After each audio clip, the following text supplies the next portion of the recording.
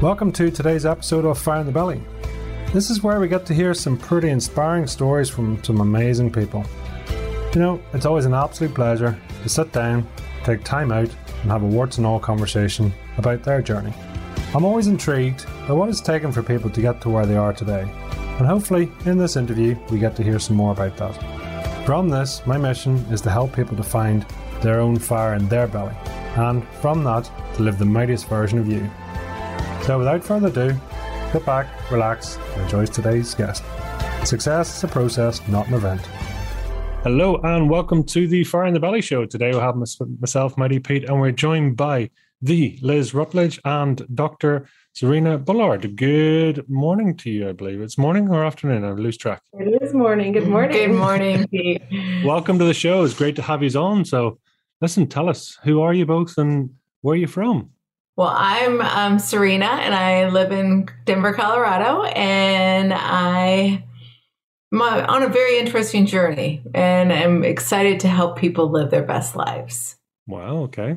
Yeah, and I'm also from Denver, Colorado, Liz Rutledge, and I teach mindfulness because of we'll get into it later, but various reasons. I'm a mom of 3 and have had many adventures through life that have helped me evolve to this point. So, wow.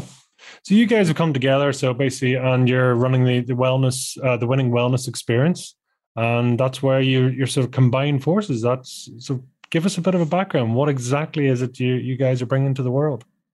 Well, I will say I've almost died 3 times in my life, so I know that this life is a gift, and I want people to be armed with all the tools they need to be able to deal with the challenges we all face in our lives. And so Liz and I are really specific about finding scientifically proven tools to help people with their lives. And being a pharmacist is important to have science-based tools for me. So that's interesting because typically, well, not, I suppose, scientific people in the scientific background and then moving into the wellness industry, it's different, right? So there's not a lot of science always can be applied to the wellness, the conscious side, etc. That's more, how do you feel, which is hard to put a label on or put a science on it, right? This is true. Yeah. Yeah. So has it been, tell us, how long is this partnership and your current situation? How long have you been at that then? And how's it all come about? well, I'll just give you a little bit of my background and that'll help dovetail. So when my oldest was 12, she's now almost 21, there was a boy who took his own life at the age of 14. And I was drawn to start teaching mindfulness to kids and middle schoolers. And at the same time, I was doing a blog about sustainable living. And a few years after that, I was involved in my child's high school, and we were hearing all these stories of issues with sexual consent and issues with drugs. And I just felt like there wasn't enough information for parents. So we started this program called the Angel Talks, where we would bring in experts in the fields. And we didn't just talk about really heavy stuff. We also talked about like ways that they can be resilient and happy and whatever else, and finding tools to be happier beings in the world. And Serena and I met through a friend who I've known for years, who did Toastmasters. So my friend Diana introduced me to Serena, and Serena and another friend of hers, Keith, came and did our very first Angel Talk, where we had them come speak in person, and it was professionally recorded, and we have now videos on the website. And Serena and I got to talking, and I was like, I'm really passionate about kids and mindfulness and all these things. And she was like, awesome. I'm really passionate about teaching about resilience and happiness and visioning. And so we've actually merged our skills into this Winning Wellness Experience. So we started doing workshops in 2018, 2019, beginning of 2019. And we had a year and a half, I guess, of doing in-person workshops with people, and we're getting good feedback, and all of 2020 was scheduled out. We were like, yes, it's finally clicking into place. We're going to really be able to help people. And then COVID. So what we've done is just converted that workshop into 5 courses online. And then since then, we've partnered, and we can talk about this later, but we've partnered with 6 co-creators to bring in food and fitness and sleep and all the different aspects of health and wellness. So, yeah. That's quite the journey then. And obviously you've evolved as has the world, I suppose, and in the situation we've just gone through. So tell me, what's your overall vision and mission here? I mean, what do you foresee, or what's the the ideal world, I suppose, putting it out there and what we're trying to manifest? Well, I think that we as humans need to be intentional in our day and be conscious about the things that we do. And I feel like many times if we're not conscious, we'll sometimes say, why did I say that? Why did I do that? And there's a ripple effect. And the way we present ourselves has an impact on the people around us and our environments. And I want to encourage people to be mindful of their actions, their words, everything that they do in their day, because this life is too short. And, as you know, I've almost died 3 times in my life, and you never know what tomorrow holds. And I want people to be present because, you don't know what tomorrow will hold for you. Yeah. And similar for me, I grew up with the tools that I teach, the breath work to control pain and ways to alleviate stress. And I'm not saying I haven't grown up with anxiety myself. That's why I do what I do, in fact. But I really feel passionate to have, especially young people. I think the younger we can be teaching stress relieving techniques and, ways to have a growth mindset will ultimately help children be better adults, maybe have less trauma or be able to navigate through and heal from trauma ultimately. And so I think we just want to be able to reach as many people as possible with this work. And so we've done this course. It's really more geared towards adults, but we actually are working on a kids course that we want to put out there that'll just be a little bit more tailored, simplified, I guess I would say, for younger people. That's what I was going to say. I mean, what's the difference really between working with adults and working with children? Because I mean, is it a form of inner child work regardless, or are children typically more susceptible, or what's your reasoning here, if you don't mind me asking? I'll just say it straight. Children are easier. They have less baggage that they're carrying, so it's easier to reach them, and they're much more open and receptive to closing their eyes and sitting still. Believe it or not, it's pretty awesome. Of course, with children, I keep the breathing exercises to sort of 1, maybe 2 minutes.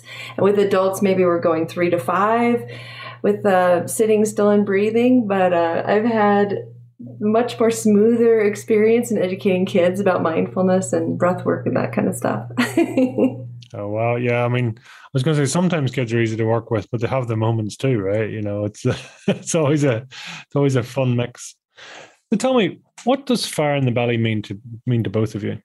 Well, for me, fire in the belly is passion. And I feel like my fire in the belly is that because I have almost died 3 times, I really want people, as I said earlier, to be present, to enjoy this life, and to know that it is a gift and that we are here for a reason. And what is your passion? I want people to delve into that for themselves.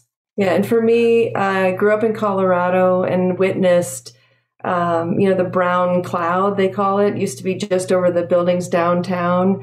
And now that brown cloud stretches for miles and miles and miles. And I've witnessed having the sun feel super strong on my skin, stronger than it ever has. So you can feel that hole in the ozone layer. Like I've noticed and witnessed personally the climate crisis that we're facing right now, the change that's going to affect us all if we don't act quickly. And I've put 3 children into the world. And so I feel a purpose, a fire, I guess, to get those children to be able to experience this beautiful world that we live in, but also be able to navigate the challenges that we are dealing with and are going to deal with going forward. Being able to find calm helps us think more clearly, helps us focus better, helps us have better decision-making skills because we're lighting up our prefrontal cortex. And so it's just, for me, it's like, I just feel like this strong pull to help, to support, to educate people in helping this world be the best it can be and our experience of it the best it can be. Gosh, yeah. There's strong motivations there for change, right? It's that ability to, look at your environment and, as you were saying there, Serena, I suppose it's living in the now. We can always push it till tomorrow and somebody else's problem, or maybe we could, maybe couldn't, but when you've reached those points, I suppose, in your life when it is non-negotiable, or you realize I suppose, the temporary nature of life, precious, but also potentially very temporary too. Does it give you an appreciation, do you think?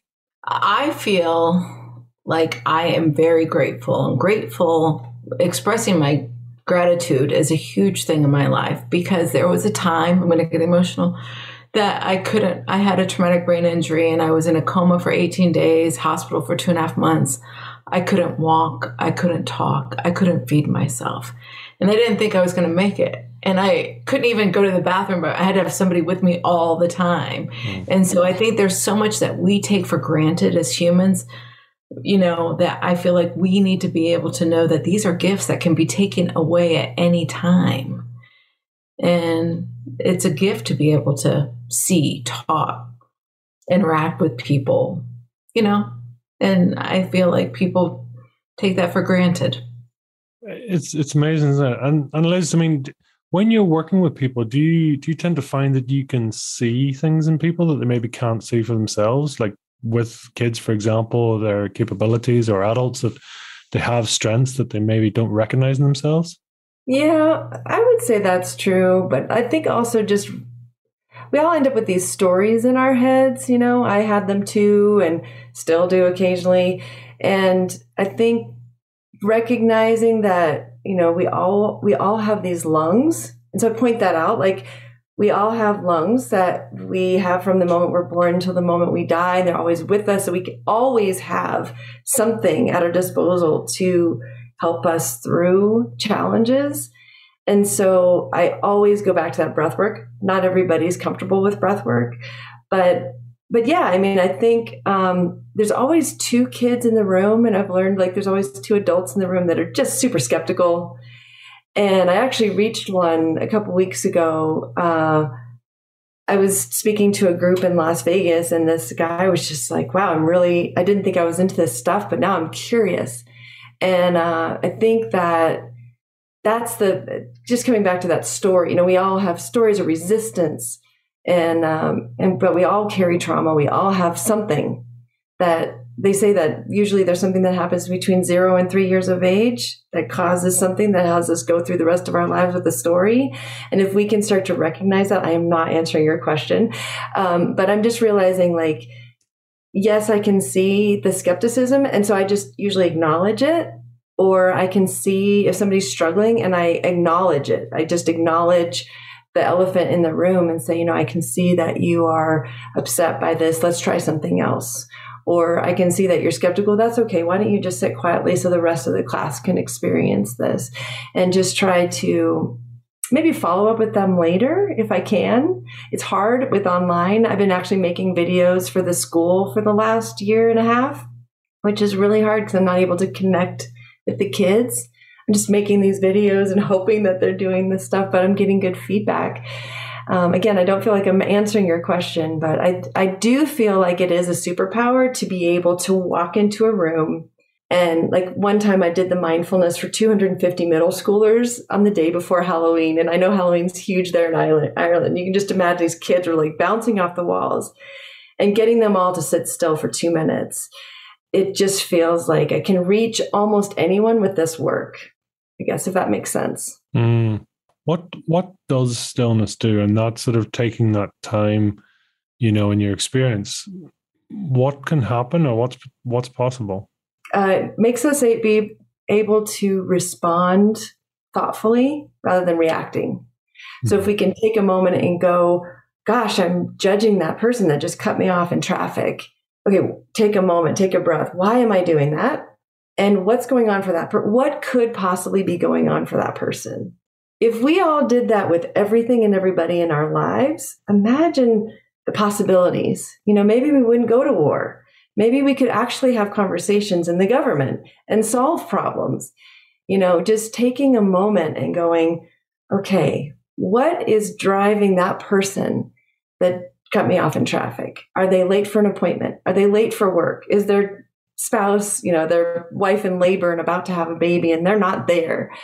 If they're late for the job, this is the last time and they lose the job. And that means they're the single earner in their household.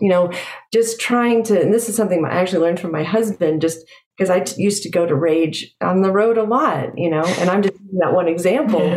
But he would be like, what if that person is, their wife is in the hospital right now. They've just been in a horrible accident, kind of a thing. So I think that getting present helps us be able to acknowledge, is this really a problem? What's happening for me right now in this moment? I always tell the kids, like, in this moment, right this very second, we are safe. Right now, we're safe until we aren't. And so we need to just continually come back to that. In America here, we have a lot of drills for the kids, shooter drills, active shooter drills, where they have to hide under desks and go into corners and close doors. And that's terrifying. And my daughter actually called me from school one day and was like, Mom, we're in a shooter drill. And I was like, well, what are you doing? And she's like, well, I'm just saying to myself, I am safe, all is well. And I was like, that's perfect. I am safe and all is well right now until I'm not. And so that keeps you functioning mentally. That helps you think more clearly, have better decision-making abilities and whatnot. So that's the magic of the present moment, I would say. And I would like to add to something that Liz said about lungs, because it's fascinating, because the science behind the lungs is, we're the land of shallow breathers, at least in America we are. And when you breathe shallow, you're basically stimulating what's called the sympathetic nervous system receptors, which causes more a sense of anxiety. But when we breathe deeper to our lungs, we stimulate what's called the parasympathetic nervous system, which will help bring on more calmness. So there's science behind why deep breaths work for people. And I don't think people realize that, because you want to be able to take that deep breath and be present and be calm. That's great, because I was going to ask, to clarify for people exactly what breath work is. So to expand a bit on that, really, so then you would go through a set of exercises, take it to breathe deeper, through a routine, through even just awareness, right, of actually how you're breathing, your depth of breath through the nose, typically, I assume, and just preparing yourself for a situation. Is that a well, I would like to also add that I'm what's called a HeartMath trainer and coach, and there's so much information about the communication between the heart and the brain, and also being focused on your heart when you're doing deeper breaths. And it's fascinating to me because our heart creates the largest magnetic field, rhythmic electromagnetic field in our bodies. And our emotions are energy in motion, and people can feel this. And they say, we've got this toroidal field that it's going out, and they've measured what's in our brain can be measured out 1 inch, but what's in our heart can be measured out more than 3 feet. So what emotions you're experiencing, people can feel this. And to be conscious of that, because many times, like Liz mentioned, we've got those thoughts in our minds, and we've got those soundtracks at play. And sometimes those gremlins like to get in there and edit in a negative soundtrack. But we need to catch ourselves and put a halt to that and allow us, like, no, I am a good person. I am capable. Instead of saying, no, you can't do this. You can't, and allowing yourself to connect with your heart and who you truly are. Out of interest, would you consider yourself heart-led or head-led? I'm more of a heart-led person for sure. Yeah, me too. It's interesting because you both use very kinesthetic language, which I find super interesting. There's a lot of feeling, there's a lot of sensing, a lot of touching, that side, which is super interesting because that's also quite strong in the visualization field as well. So I'm just curious if that's something you were aware of, and it's something you're aware of, I suppose. Well, she does teach a class on visioning. Yeah, I'm very conscious of that, because if you can envision what you want in your life, you're more apt to open up your reticular activating system and have more things come into your path that will help move you in that direction. And you can see those connections, like, oh, I can connect this person with this person, and it might help them, or it might help me, or whatever it might be. I feel like when you have a vision of what you want to create, you're more apt to see things to help facilitate that. Well, it's, very, very powerful. What about you, Liz? What's your thoughts on that? Well, I have always known that I'm a feeling person for a variety of reasons. I use that language all the time. Anyone who's into astrology knows that a Cancer, which I'm a Cancer, is very, I feel this, that, and the other thing. I've also been introduced to something called Clarity, the Clarity Principle of Clarity International, and they talk about the frequencies of our emotions and our thought processes. And I've been told that I'm a heart-centered, green chakra, heart chakra-centered person. So the words and the language I use vibrate at those frequencies, and that's a whole nother interview, I suspect. But yeah, I mean, if something shocking happens, I feel it right there at the heart center. And I don't know if do you know about the reticular activating system? A little bit, okay. Yeah. Yeah. So what she's talking about is like that thing where if you get the idea of buying a Porsche, you're going to see Porsches everywhere, kind of a thing, because our brain starts to filter. That's super interesting, especially with children, right? Because they're so much more imaginative. They're so much less restricted, if you like, or sort of shrouded in beliefs or disbeliefs, if you like. So I'm just wondering, is that the visualization side and the reticular activating system is more powerful in kids, do you think, or in children? Oh, I bet they're huge manifestors. Yeah. To be honest with you, I've never looked into that. I'll be curious. Now I want to research this. I'm not sure about that. But I would think, because so many times as adults, we say, that's not possible. I can't do that. There's no way, because we have those self-limiting beliefs. And I feel like we need to know that the strength that's inside of us is stronger than any circumstance, situation, or challenge that we're facing. But we have to believe in ourselves to move ourselves through that. And, as I mentioned, I had that bicycle accident, was in the coma, and they said that I wasn't going to be able to go back to work as a pharmacist, that I wasn't going to be able to walk again.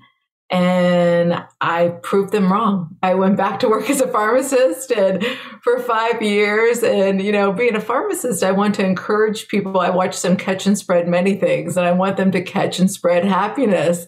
And I joke because I say I want a daily dose of happiness, and dose is an acronym.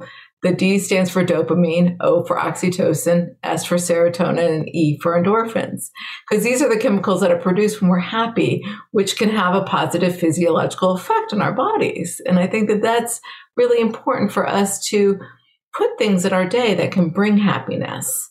Are we going to be always happy? No, because we're human. We go up and down on our emotional roller coaster that we sometimes have, But the higher the frequency of the emotions that we maintain, I think we're more likely to achieve those visions. So I think I would say that most kids are generally happier than most adults just by default.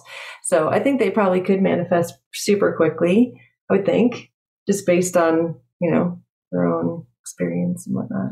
How close do you both feel that you are to your true selves? After years of work, therapy, lots of books, so many conversations, so many self-improvement programs, I feel now that I am, this last year, probably as close to being what I think I am or feel I am inside. But man, it's been a long journey. I just turned 50. So. Congratulations.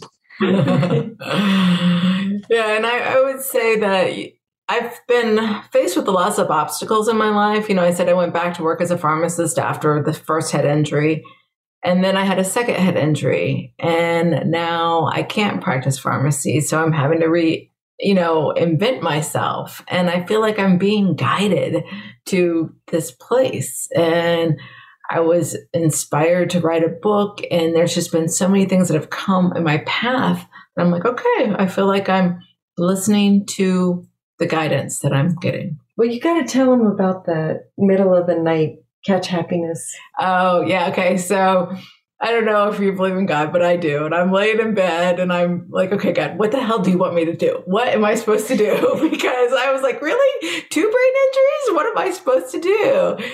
And all of a sudden I had this wave of like, catch happiness. And I'm like, I love it. So I get out of bed, I go to my computer, and I see if I can't buy the domain name catchhappiness.com. And I get catchhappiness.com for $38. I couldn't believe it was, 1, available, and 2, that it was so cheap. And then I had a friend who's a lawyer who actually is Liz's neighbor. And he's a patent lawyer. And he's like, I'll help you with the trademark. Don't worry, Serena. And I was like, okay. So I feel like these things. Oh, and then should I tell the story about the book too? I think this is so funny. So I said I like to connect people. Well, one of my girlfriends was moving to Bali, and I had friends that lived there, so I wanted to connect her with them. And I called her, and I was like, "Oh, I've got friends that live there," and we hadn't talked in a while. And I said, "Oh." She said, "What are you doing now?" And I said, "Oh, I'm writing this book." And she said, "What's the title?" And I said, "Well, it's C Cube, Creating Conscious Connections." And she said, "What's the title?" And I tell her again. She's like, "Oh my God, Serena, I feel like there's angels in the room right now." And I said, "Why do you say that?" She's like, "Literally 3 days ago, I rebranded to Sarah B. Fit, but I was creatingconsciousconnections.com. I'm like, "What?" And so she gave me the domain name. I'm not a statistician, but I'm not sure, like, what is the possibility of that happening? So then that was like a beacon that, yes, this is the right path you're on. Isn't that crazy? That is very crazy. Well, I mean, listen, the universe is bending, and sort of, as you say, it's how many times do you need to be told before you take something on board, right? But she was literally hit over the head. Like, you're not getting the message. Hey, listen, I get it. Sometimes I just don't get the hint. It's like, yeah. So the significance gets stronger and stronger, right? Mm-hmm. Yeah, definitely. Do you both often look for signs to see that you're on the right path or in the right place? We are number nerds. So if it's 11:11, we're like, well, let's make a wish. And we both, I think, I know I have been seeing like 333, 444, 555, and like all the time I'm seeing these number patterns that feels like if you Google any of that stuff, it's like, well, the angels are telling you you're on the right path. And we just keep putting one foot in front of the other. And so we do weird things, like we just applied for an interview with Thrive Global. I don't know if you've heard of Thrive Global. And Authority Magazine was putting out for experts in happiness and an expert in resilience. And we sent the application at exactly, I think, 2:22 and heard within an hour, we want to interview you. And that just feels like unprecedentedly fast, but awesome. So yeah, we do. So do we have a favorite number then? Or a base number? 11:11. I think that's the one. Wow. There you go. It is the one, literally. It's a lot of ones. A lot of ones. It's funny. It actually comes up in topics quite often, I find. It's sort of the numerology side of things, and how people, whatever it means to you, I suppose. It's whatever's right, Do you both feel that you are where you're supposed to be now? I am 51 now, and I, always thought that I went to college, got my degree. I thought I'd get married, have children, buy a house, the American dream. But that wasn't the path that I was on. Instead, I've traveled the world. I'm up until now not married, but have a great boyfriend. And, you never know what life holds for you. So I would like more for my life. And I would also like to be able to help more people in this world, because I feel like, being a pharmacist, I felt like I helped people, but I also feel like it was on such a smaller level. And as Liz mentioned, I feel like we need to teach people these tools, because thank goodness we have medication, but we're an over-medicated society, and that breaks my heart. And, being a pharmacist, it was heavy dispensing anti-anxiety meds to 15, 16-year-olds, because what is their future going to be?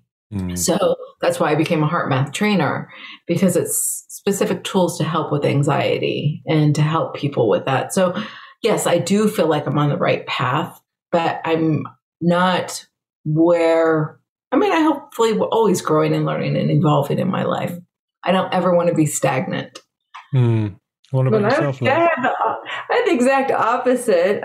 My parents had a horrible divorce when I was young, and I was like, I'm never getting married and I'm never having children because I know I'm hard to live with and I'm almost guaranteed to get divorced, and I don't want to put any children through what I went through. And I was going to be an ambassador to France. I didn't know you had to know the president to be the ambassador to France. And then I met my now husband, and it shifted everything. And now I have 3 children, one of whom was born in Australia, of all places. And I am happily married, and we work every day on our marriage in a positive way, but totally different path than I expected. But I've now owned it. And here's a law of attraction, or whatever you want to call it, thing. I was going through old papers in a box about a year ago, a couple of years ago, and I came across this kindergarten, when I grow up, I want to be, and I had written mom. And I was like, oh, well, there you go then.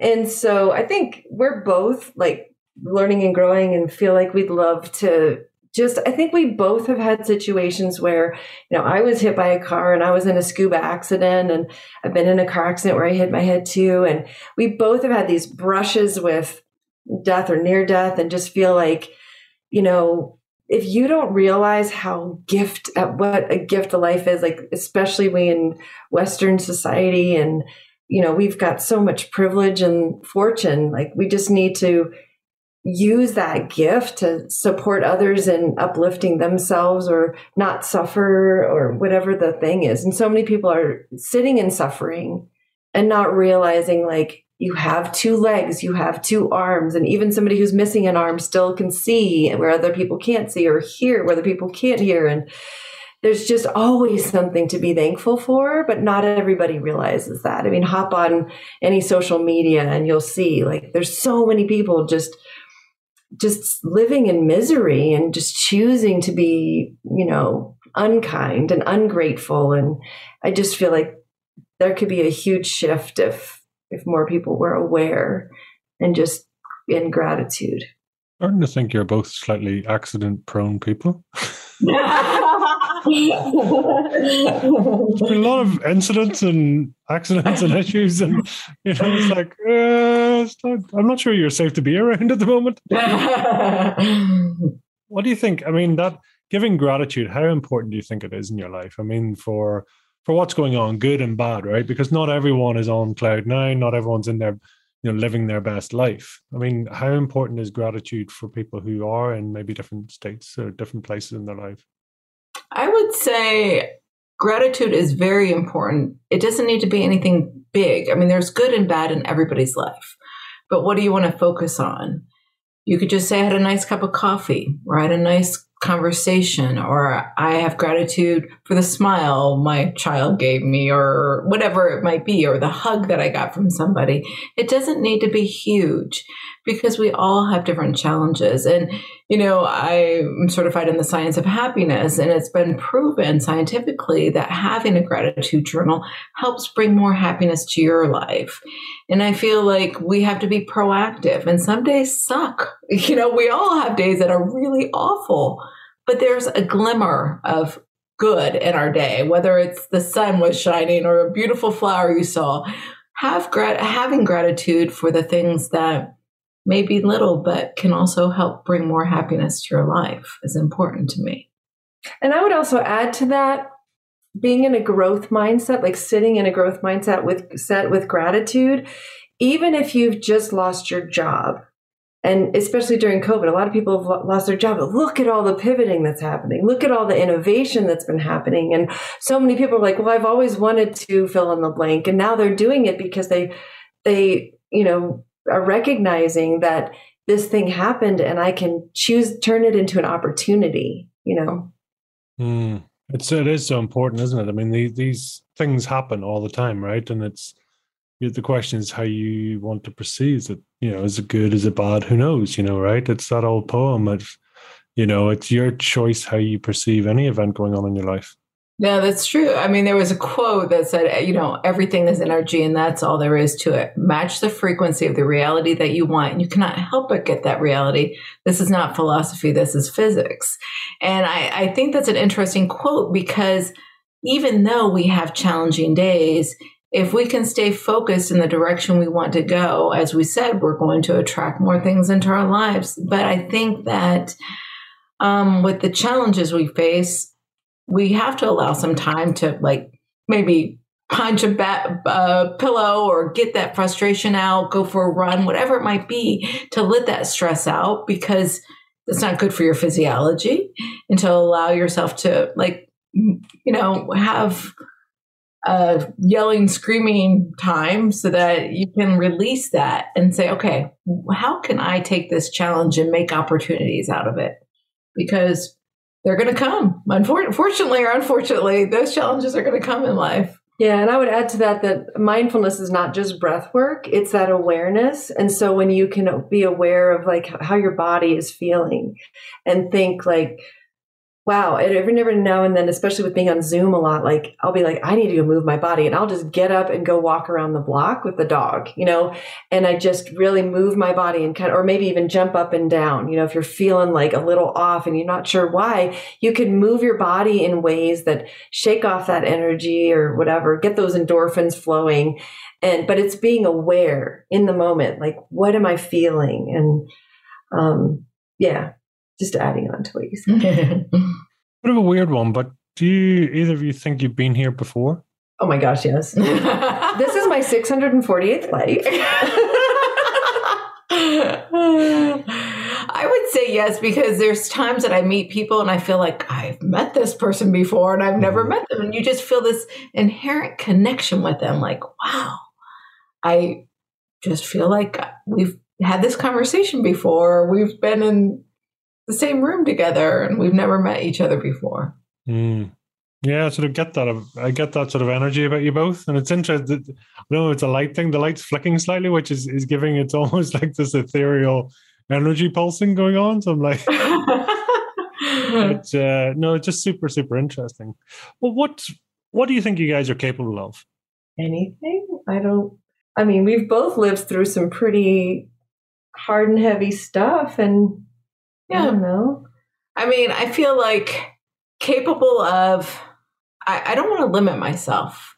So I want to say I can move through whatever in life. And the goal for us as, with our Winning Wellness Experience course collection is to help the world be a better place and to help people be more conscious of their surroundings. Because, now are you familiar with epigenetics?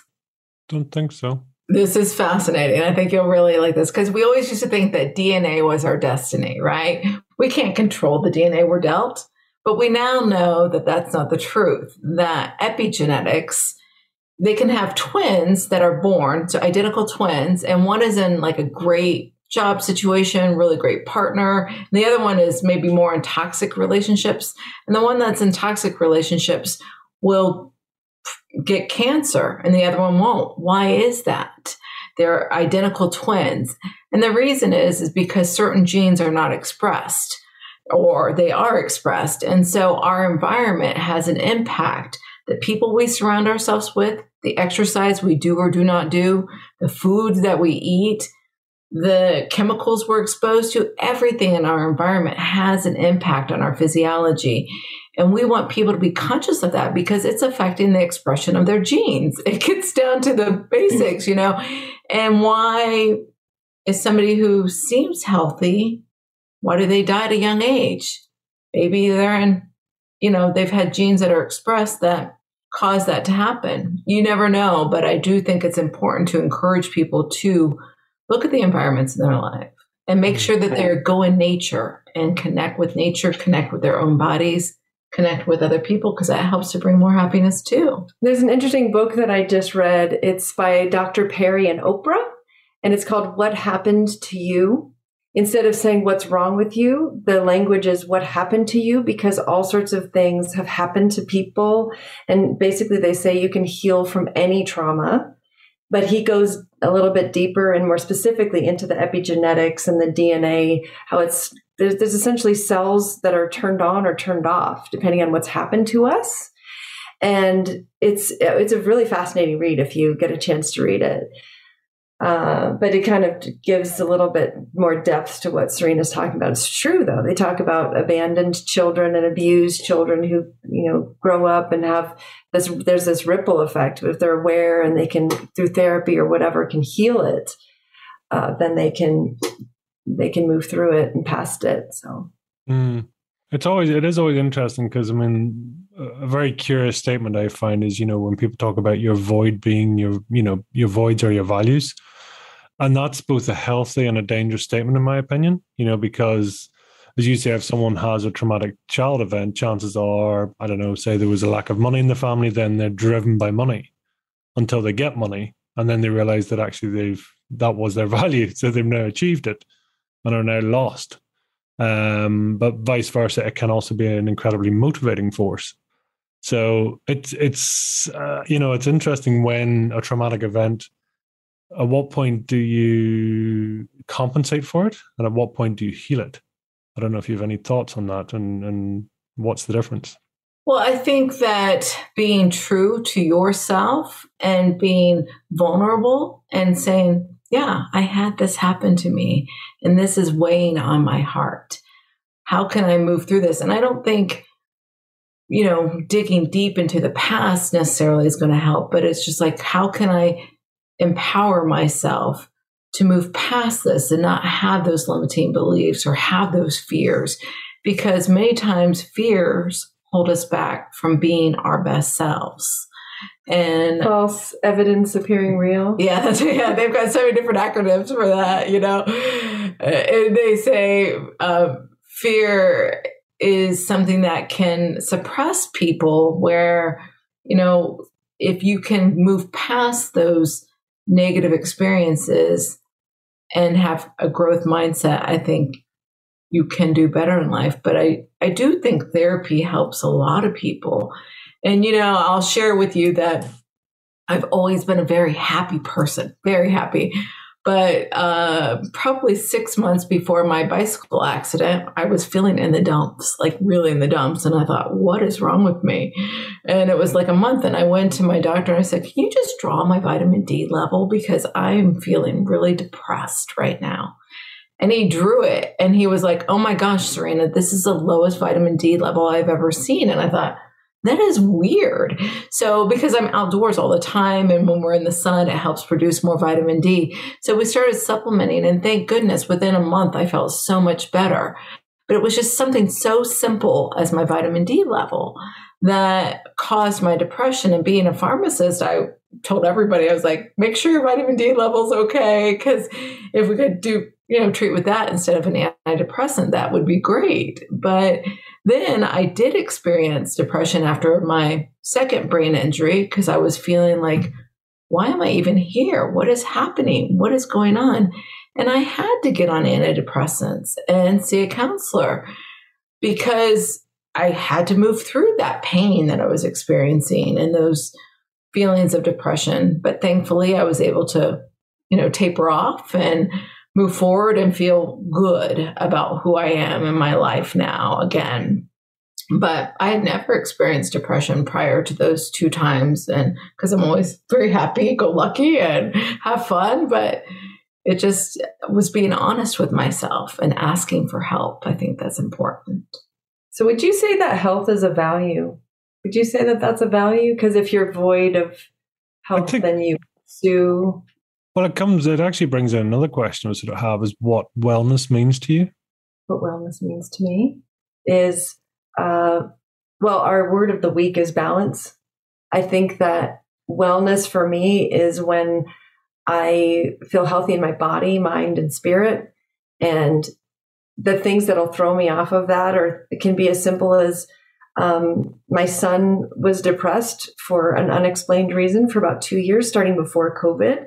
It was leading into a senior year of high school. And we as parents were doing everything we could to help. And of course, cobbler shoes or the cobbler's son shoes are the worst or whatever. Like my kids don't listen to me when I say deep breaths, they don't, my own children don't practice what I preach yet. And so he was super resistant to do. And I read this book about the 9 causes of depression, blah, blah, blah. And there's simple things like being in nature, connecting with other humans, good diet, exercise, and all the things. Mindfulness is one of them. Not cause of depression, but a solution for depression. And he wouldn't do any of those things. And he just went off to college, and he's rock climbing, and he's playing chess, and he's in class, and he's up in the mountains at Colorado School Mines, and he's hanging out with people and getting outside, and he's happy again. And I feel so much lighter. And I didn't realize I was carrying around my own depression. I practice what we preach. I never had to go on meds. But I take the vitamin D, I take all these, herbs and whatnot, and exercise and get outside and all those things. But I still felt muted in my wellness. And so I think wellness can be how we are with our nutrition, with our exercise, with our hydration and all kinds of things. But also it's our mental health.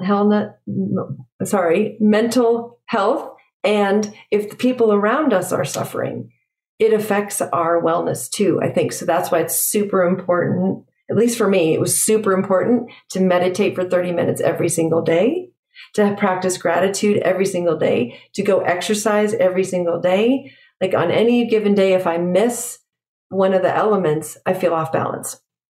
So in our wellness course collection, we've added in, we've got the sleep expert. We've got a mindful fitness woman who essentially over-exercised and ended up with a pacemaker. So she teaches about listening to your body. We've got a chef who talks about food and bringing joy into cooking, but she also focuses on reducing food waste. So that helps the planet. We've got a lawyer who talks about turning challenges into opportunities.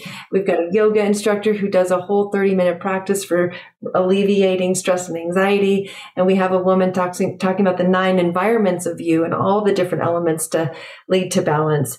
And so I think we're hoping that between all of that and the resiliency, happiness, visioning, and mindfulness that we bring, it's holistic wellness. So it kind of feels like you're winning. Yeah, and I think wellness is, well-being of everything in your life. But there's always going to be ups and downs. I mean, overall wellness is a goal that sometimes you've got to be an active player in wellness. I don't think it just comes. Yeah, and you have to choose to not watch the news too much. You have to choose to step off of social media. You have to choose to turn your phone off or not be watching TV at night. And those are hard choices for people. If you've watched The Social Dilemma, which I don't know if you've seen that movie, it talks about basically how addictive it's in the menu, or it's in the recipe that they are getting us all addicted to social media with the alerts and the so-and-so is here and creating FOMO and everything. Mm-hmm. It's a challenge to be holistically well right now, I think. Mm. It is hard, isn't it? Because it's basically it's you versus, corporate marketing and sort of branding specialists, marketing specialists, and that's the thing. So saying, oh, it's just social media. And it's like, there's so much more to it than that, right? You're the product.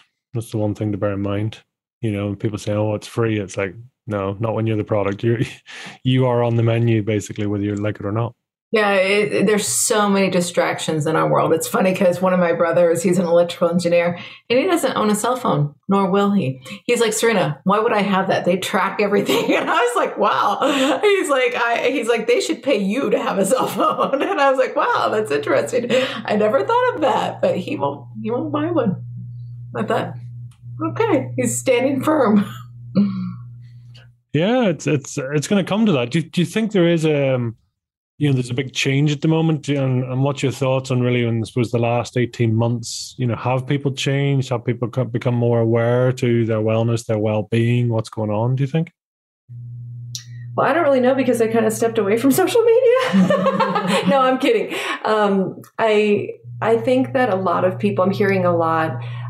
We've listened to a few of your episodes, and it does seem like people are finding, it's okay to slow down. It's okay to take a moment. I know our local park is more full than ever. People are walking their dogs, and I think I hope that people are realizing, and as an environmentalist, I'm thrilled that people are realizing that they don't have to be in a different city in the world every week to do business and to connect with other humans. But having said that, in-person physical human connection is important. So I think it's, again, coming back to that balance. But I think that people, I know my husband, he's a management consultant, and he used to travel 4 days a week for the last 26 years.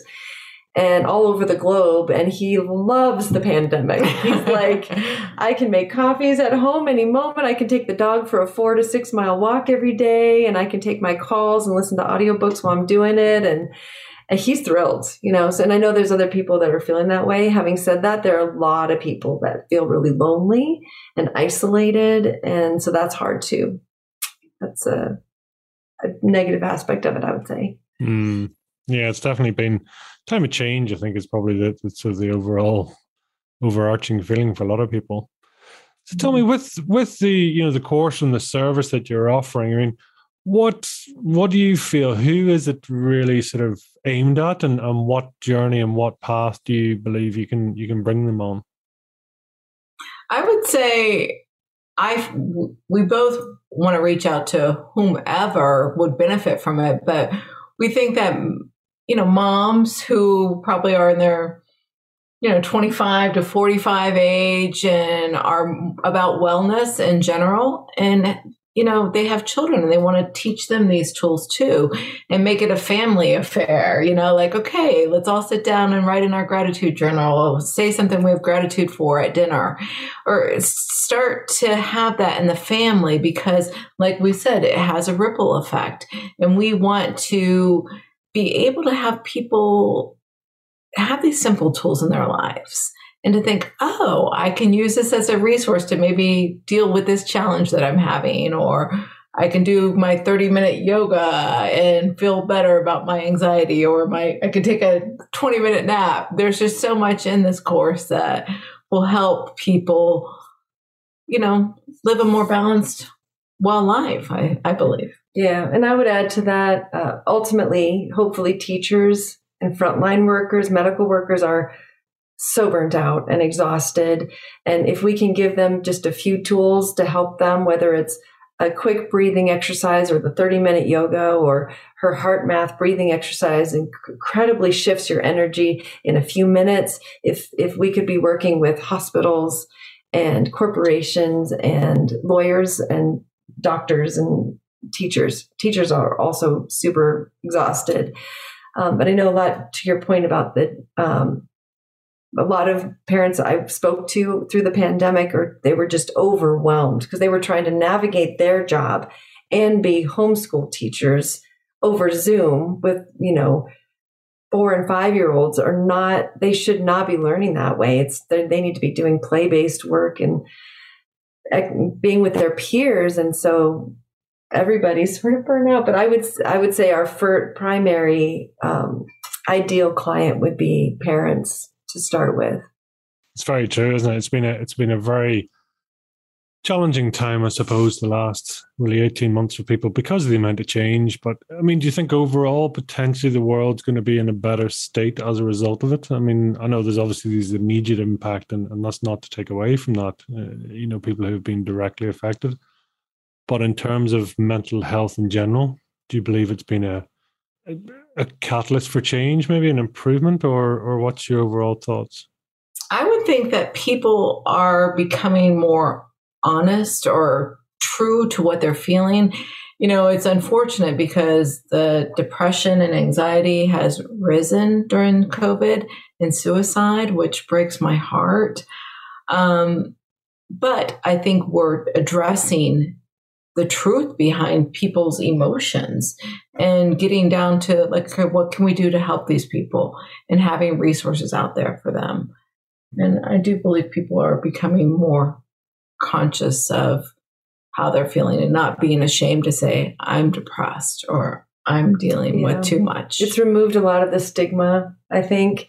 And I'm seeing things like we were looking at, they had back to school night online. So we were watching these videos of the teachers the other day. And I noticed that one of the ones that the kids were supposed to watch was a suicide awareness video that it said, watch this with the teacher or something. And so it's becoming more and more relevant, like a relevant topic that that people are addressing more widespread, which I think that is a good thing. Mm-hmm, definitely. Yeah.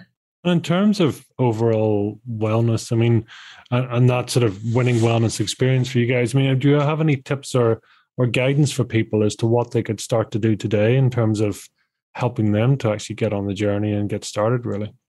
I would say, one, put a smile on your face when you wake up, because that will help produce positive chemicals within your body to help your day, and be intentional in your day.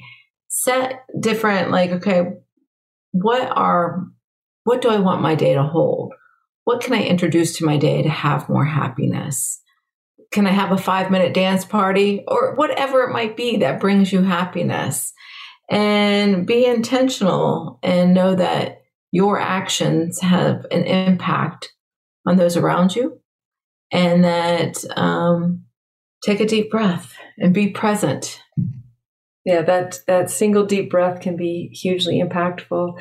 One thing our family does before we eat, and we've always done this with the kids, is we go around the table and say one thing we're thankful for. And it just needs to be one thing that day. And some days it's the food in front of you because you can't think of anything better. And some days it's like, I rocked my presentation at school or whatever. Just being able to like quickly review your day so start your day with a smile if you can. And like she said, even if you have to force it, your body doesn't know the difference. But then at the end of the day, sort of take a recap of like, oh, there was this one good thing that happened today, even if it feels like things are really hard. And you know, what we're offering like each element isn't unique on its own. You can go to YouTube and find tens of thousands of mindfulness videos. You can go to any of the hundreds of meditation apps and get what we teach for free anytime. But I feel like what we're offering is a curation of a bunch of different techniques, tools that are all backed by science. So we've been practicing it for decades. We've done the research. We've gotten certified in the science of happiness and the resiliency. She's a heart math trainer, so she's certified in teaching resiliency. And I've gone through the Mindful Schools program. So we've done a lot of the hard work that's taken thousands of dollars, and we just have brought it all in one place. So we've brought in all those different elements. And you can do a 2-minute video or a 30-minute video, and as time allows, kind of a thing.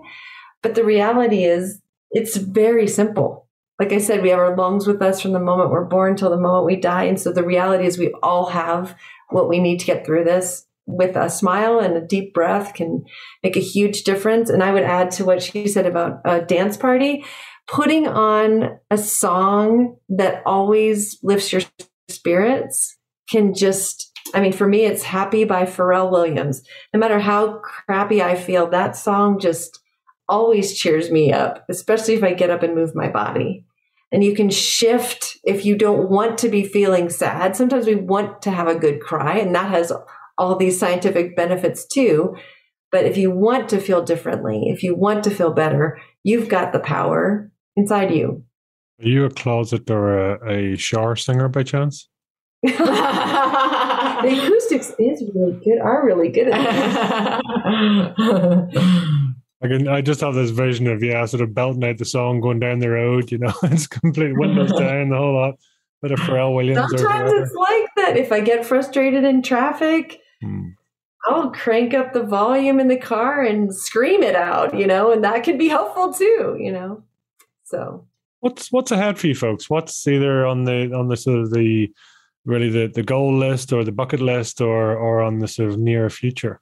Well, personally, I love speaking to groups. I love that experience. We both love to travel. So I think we're hoping ultimately speaking to groups while traveling with our men. Yeah. And the thing is trying to having a positive impact on our world. And I think that if we're able to, work with companies and do workshops with them live, and then also give our course to, with that, and then have a follow-up at the end and be able to, have a positive impact on a large group of people because, like we talked about before, the ripple effect and spread that happiness. Yeah, exactly. Exactly. Help people catch and spread happiness is important. And where would you find yourselves in flow state? Is it in front of people? Is it in that sort of talking environment when, you're getting to share? Is that your natural flow and creative space?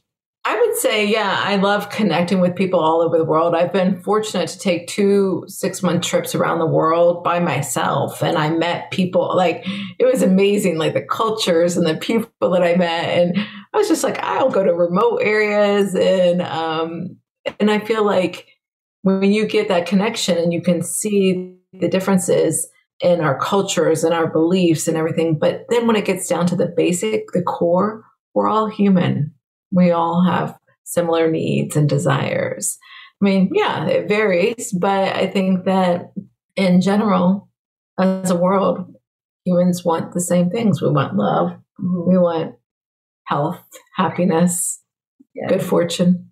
And I grew up with my mother's a professional musician. I grew up performing, singing, playing the flute, whatever else. And I was actually trained to be able to pivot quickly if you make a mistake and sort of just stay in that. You called it flow state. I feel like I get in that flow state ideally when I'm playing my flute for people. It's that human connection element and speaking, well, especially to kids. I really get in a flow state when I'm speaking to groups, but especially kids. Yeah.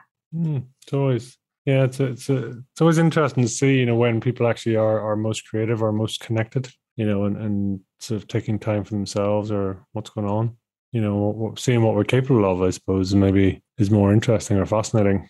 In terms then, I mean, for actually, when you're working and when you're going through, and do you tend to work together creatively or do you tend to actually work separately and sort of share ideas after? Because some people are pain driven, some people are pleasure driven, right? And again, the language you use sort of suggests a mixture of trying to solve a pain or to create a pleasure. So I'm curious to know what your creation process is between the two of you, and also individually, are you pain driven or pleasure driven, do you think?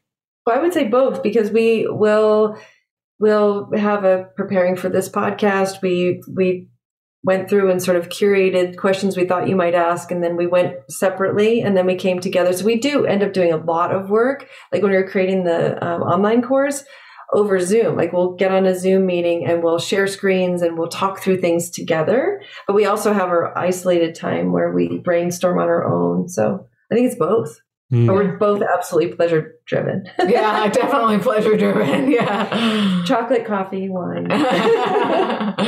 That's always an interesting one. Guilty pleasure then? It's chocolate, coffee, wine seems to come right out.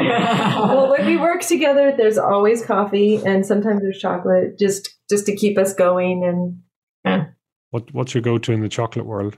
Oh, dark. Yeah, I'm a dark chocolate girl. Yeah. And in the wine, red, white, any particular flavor, color? Red? I'm a red person, yeah. Definitely. Malbec. Deep, bold reds. Interesting. So you have a lot of similarities between the two of you, right? So do you feel connected spiritually as well as obviously through the work that you do you think? I feel very connected. I it's interesting. We're very different people and we have very different lives. But there was, when we first met, when I was speaking at her child's high school, there was a connection like, wow, I really like this person and what they're trying to bring to the world. And it was interesting because I spoke at their high school and literally 2 weeks later, we both happened to be in Breckenridge. I was like, this is weird. So a group of us all met for happy hour and we're like, okay, well, maybe we've been placing each other's paths for a reason. So I do feel like there's a spiritual connection. It's like the opposite of getting hit on the head. I was going to say, thank God you didn't meet in a car accident or something.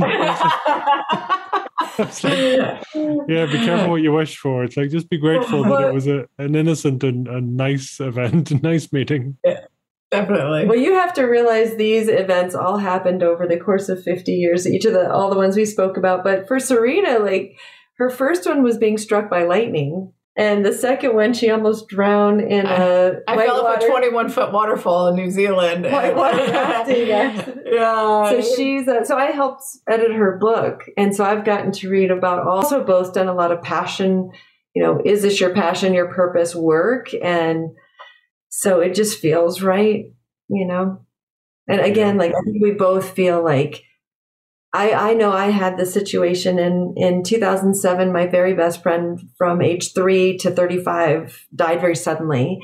And I had the incredible gift of we were living in Australia at the time, and she was in Denver. We were home visiting for the holidays. And I happened to be able to be there when her life force spirit left her body. And it was an incredible transformative moment for me of realizing up to that point, I had felt like a victim, like this happened to me, and being a mom was really hard, and I didn't feel like I was in power of my choices. And like I said, my parents' divorce was very traumatizing for me. And so something shifted in that moment, and I went, I don't want to live this way anymore. I don't want to be this way anymore. And then ever since then, things have just come in my path to help me do the deep dive of exploration and healing and recognizing the patterns of the poor me mentality and just getting out of that and realizing like we have the power of choice in every moment.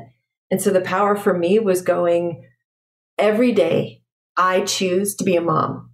I would be a complete jerk if I just left my husband and kids right now, but I do have that power. I do have that choice.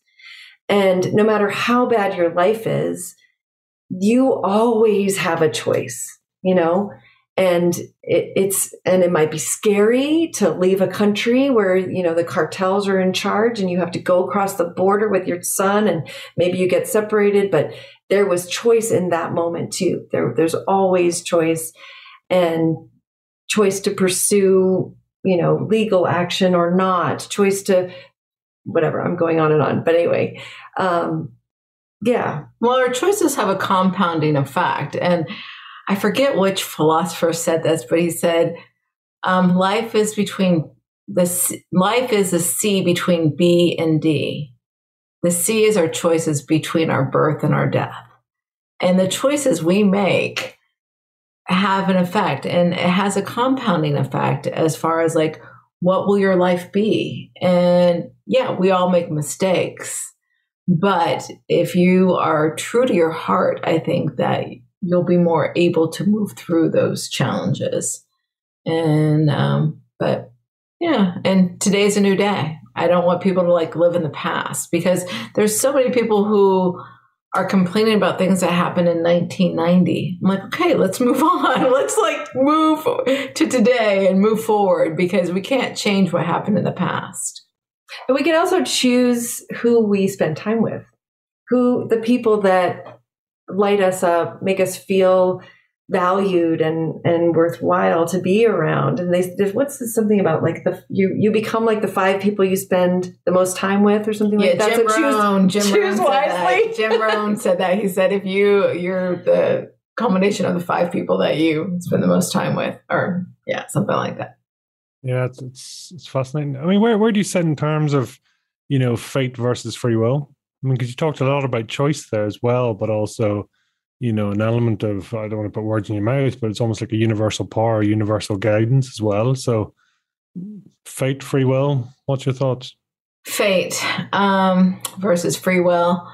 I would say that we all make choices, and our choices have an impact. And I don't necessarily think that you get on this earth and this is what's going to happen. We make choices every day that can shift our lives.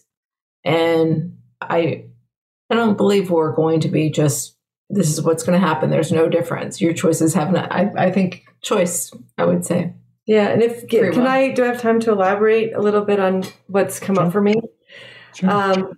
I think it comes down to free will mostly, because everything that's happened to me that was an accident of sorts led to a lesson that was very important. So in the case of, I was hit by a car when I was riding my bike home from a flute lesson, and I was hit by a car, broke the windshield with my head, Well, back then we weren't wearing helmets, but I did a dumb thing. I didn't look before I turned and didn't pay attention to the sound of the car behind me. And I was hit by a car, and it caused a lifetime of back pain and probably a head injury and whatever else. But now I always look. I've trained my kids to look and wear your helmet. And I have that experience to draw on to say, look, this is why this is important. In the case of the car accident that I was in where I hit my head, I was doing something that wasn't in resonance with my life. I was selling skincare to my friends, and it had caused this huge rift in a relationship. And I was on the phone with my friend talking through something, and I wasn't careful. I was distracted, and I was T-boned by a car. And in the case of the scuba accident that I was in, where I was flight for life, I was medevaced out. I had been planning for 20 years to come back with our kids to go on a scuba trip in Australia, and ended up, my mother-in-law came along, and I didn't really want to just hang out with her on the boat. I didn't really, frankly, want her on that trip. I wanted it to be our family of 5. And I managed to get myself to have immersion pulmonary edema and get medevaced. And so I wasn't a part of that, hanging out with the mother-in-law on the boat. And my mother-in-law is a wonderful woman. And really what I learned from that is be more open to whatever the adventure may bring. But learning, I kind of feel like I manifested that medevac in a sense. And so fate, maybe there is a universal energy that's going like, Serena, you're not getting it. Strike 1. Serena, you're not getting it. Strike 2, before she finally goes, okay, pharmacy is not my livelihood. I have bigger and better things that I could be doing with the gifts that I've received of continued life and happiness and all these things. And I could be aware that, trying to keep my mother-in-law from being on a very special trip when she may not be able to travel in a few years, it's selfish, and if I would have been more open, we probably would have had a blast. And, it's kind of the universe going, your way of thinking is not good for you, is not the best and, most healthy thought pattern, maybe. I think that's quite common, though, is it not, for people that, what we think and what we say and what we do are all different things. I always find it, I sort of asking that question of, are you the truest version of you? And because I do believe we have the true version. We have the version we are today, the version we think we should be, the version that we think that we are, the version that other people think we are, and the version that other people think we should be. So it's like, where do we all sit? And it's that sort of pleaser status. It's that sort of seeking attention. It's that sort of seeking, forgiveness or seeking permission and all these things. The soul is always looking for something, I believe, or I don't know. What's your thought? Are we always sort of seeking to be something else, or is that the whole trick to this wellness and well-being is just being okay with who you are? I think just being who you are and being present is so important, but it's not, as you said, easy to come by. And we all have different gifts. And many times we compare ourselves to other people. Oh, I wish I had this, and not allowing ourselves to have our gifts shine. And I think I talk about a secret code I like to share with everyone, and it's P cubed. So P raised to the 3rd power. And it's the fact that we all have purpose, passion, and endless possibilities. And we all need to know this to be able to bring our best selves forward. But I think many times we forget to do that.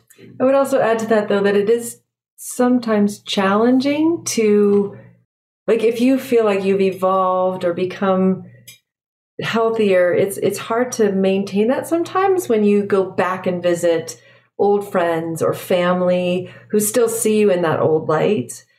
And I know I struggled with that with my husband for years. I think what I showed at home with, feeling maybe overwhelmed by having teenagers and whatnot was not the best version of myself. But he recently invited me to teach mindfulness to his team. And I thought, okay, something shifted. I'm finally being more of the person who I think I am inside, the one that all the little kids see me as at home. with my husband, with my kids. And it's taken shifting something and releasing something. And I think it's that ego needing it to be a certain way, needing the acknowledgement and just settling into. And actually, the other thing that shifted in that case was that his brother has started doing meditation with his corporation. And he was so thrown by that. He was like, maybe there's something to this. But then after I did the presentation, he said, you did a great job. I thought, okay, maybe I am finally being able to be that person.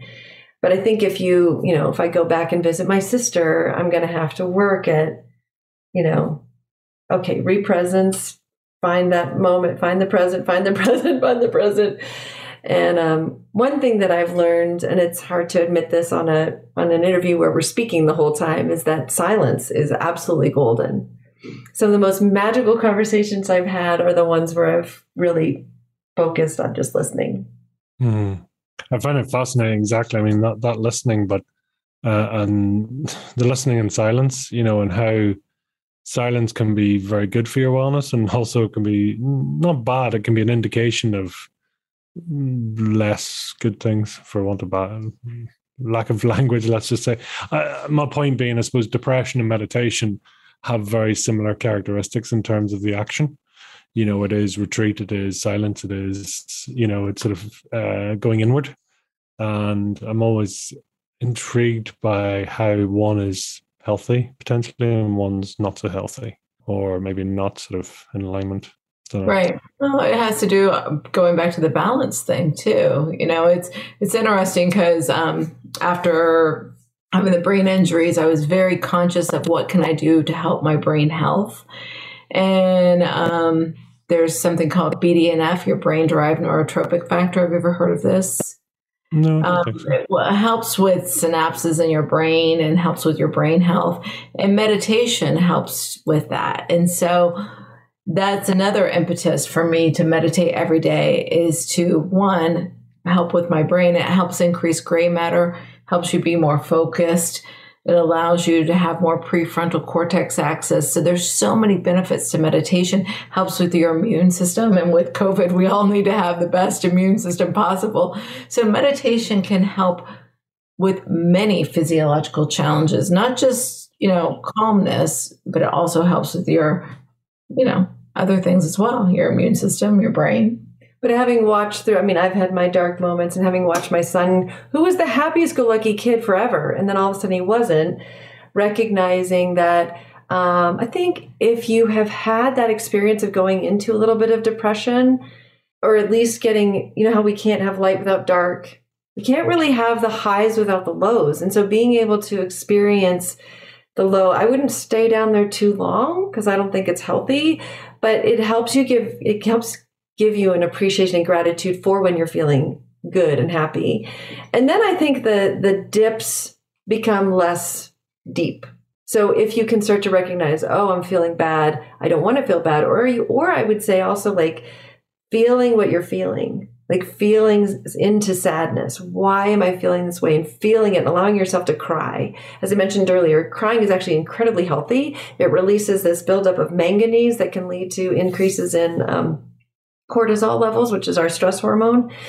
And so if you feel like you need to cry, there might be a physiological reason why you need to cry. So cry, go to the restroom or whatever, go in your car, shut the door, go in your closet, shut the door and cry it out, or encourage to say, I really could use a hug to somebody who's available to you, with consent, of course. And I do that now. Like, can I have a hug? Can I give you a hug? Because hugging has all these great benefits too. But yeah, I think depression, that silence and self-exploration can actually, I wouldn't encourage it, but I think it's an interesting, fascinating area to be cognizant of and realize that if you've felt that way, there's some learning in there for yourself probably. And in the case of my son, it turned out to be strictly chemical, which only something like 8% of people actually have a chemical imbalance. And a few things shifted for him. But usually there are things that you can do to shift out of depression if you don't want to be there. But again, I wouldn't stay down there too long. I wouldn't stay in it too long if you can can get out of it quickly. But there is something about exploring our emotions that's powerful. I think probably also is recognition, right? It's sort of knowing that, and you both mentioned it there, maybe not being in the best of states, maybe not just being, whether it is low vitamin D or whether it's chemical or whatever it is, it's sort of going, I'm not in good form, and that's okay. Let's go into practical mode here. What can be done as opposed to running a story on top and, poor me and helpless and whatever else. So recognition, admissions, maybe a bit of a strong word, but recognition and sort of sharing is maybe quite powerful for people out there to maybe just think about. Definitely. And I feel like with being connected to your body and being truthful, like, okay, what am I feeling? Why am I feeling this? And, I want to, because I think so many times we get so busy in our lives, we race from one thing to the next. And COVID, I think, is slowing things down a little bit. But I think we forget to check in with our bodies, with our significant others, with our friends to make sure, hey, is everything okay? Are we okay? And I feel like I should use this opportunity in this moment to emphasize that neither of us are trained psychologists or psychiatrists. And I think it's important to acknowledge that suicide is a permanent solution to what is hopefully a temporary problem. And that if anyone listening is feeling any sort of thoughts of self-harm, to absolutely reach out for help. There are suicide hotlines and there are emergency programs for anyone who's thinking of self-harm, because that is not a healthy solution. And I want to just mention that as I'm talking about exploring deep feelings. Like, if you get there and think about hurting yourself and it gets serious, like, absolutely reach out for professional help. No, I think, it's very, very wise words. And I think also as well, it's sort of getting slight strength in the fact that I know a lot of guests I've spoken to is from their darkest hour comes their brightest moment. It's actually quite often the darkest moment and the epiphany or the idea or the change or the decision comes very shortly after. So whilst a very tough position, it can also be a milestone, a significant milestone, a moment of change. So it's things happens for a reason, right? What they say. Tell me something that not many people know about each of you. I secretly like watching cat videos on TikTok. What's cat videos? Oh, just any cat videos. No, seriously though, I have played my flute in the Sydney Opera House. Oh, and Carnegie Hall. That's really cool. Let's see. Something people don't know about me. Well, I would say that maybe, gosh, that's a hard one because I'm so open. I share everything with people. I'm like, I don't know that there's much that people don't know. I'm a very vulnerable person. So it's all in my book. I'm a little too vulnerable. I'm like, I share a lot of information in that story, but I don't know that there's much that people don't know about me. Well, you'll have to read the book. You'll find out some really juicy stuff. Well, give us a shout out on the book. So give us the exact title as well. It's called C Cubed or C3, Creating Conscious Connections. And the website is creatingconsciousconnections.com. You can download the first chapter for free. Yeah, the first chapter for free. And what's, my goal with this book is to, one, share my story, and two, share science behind like epigenetics and what's called telomeres and different things that affect our physiology and meditation, and how these incorporating this into your life can have a positive impact, because this life is a gift. And I share science from Dr. Sonja Lyubomirsky, and she says that 50% of our happiness is determined by our DNA.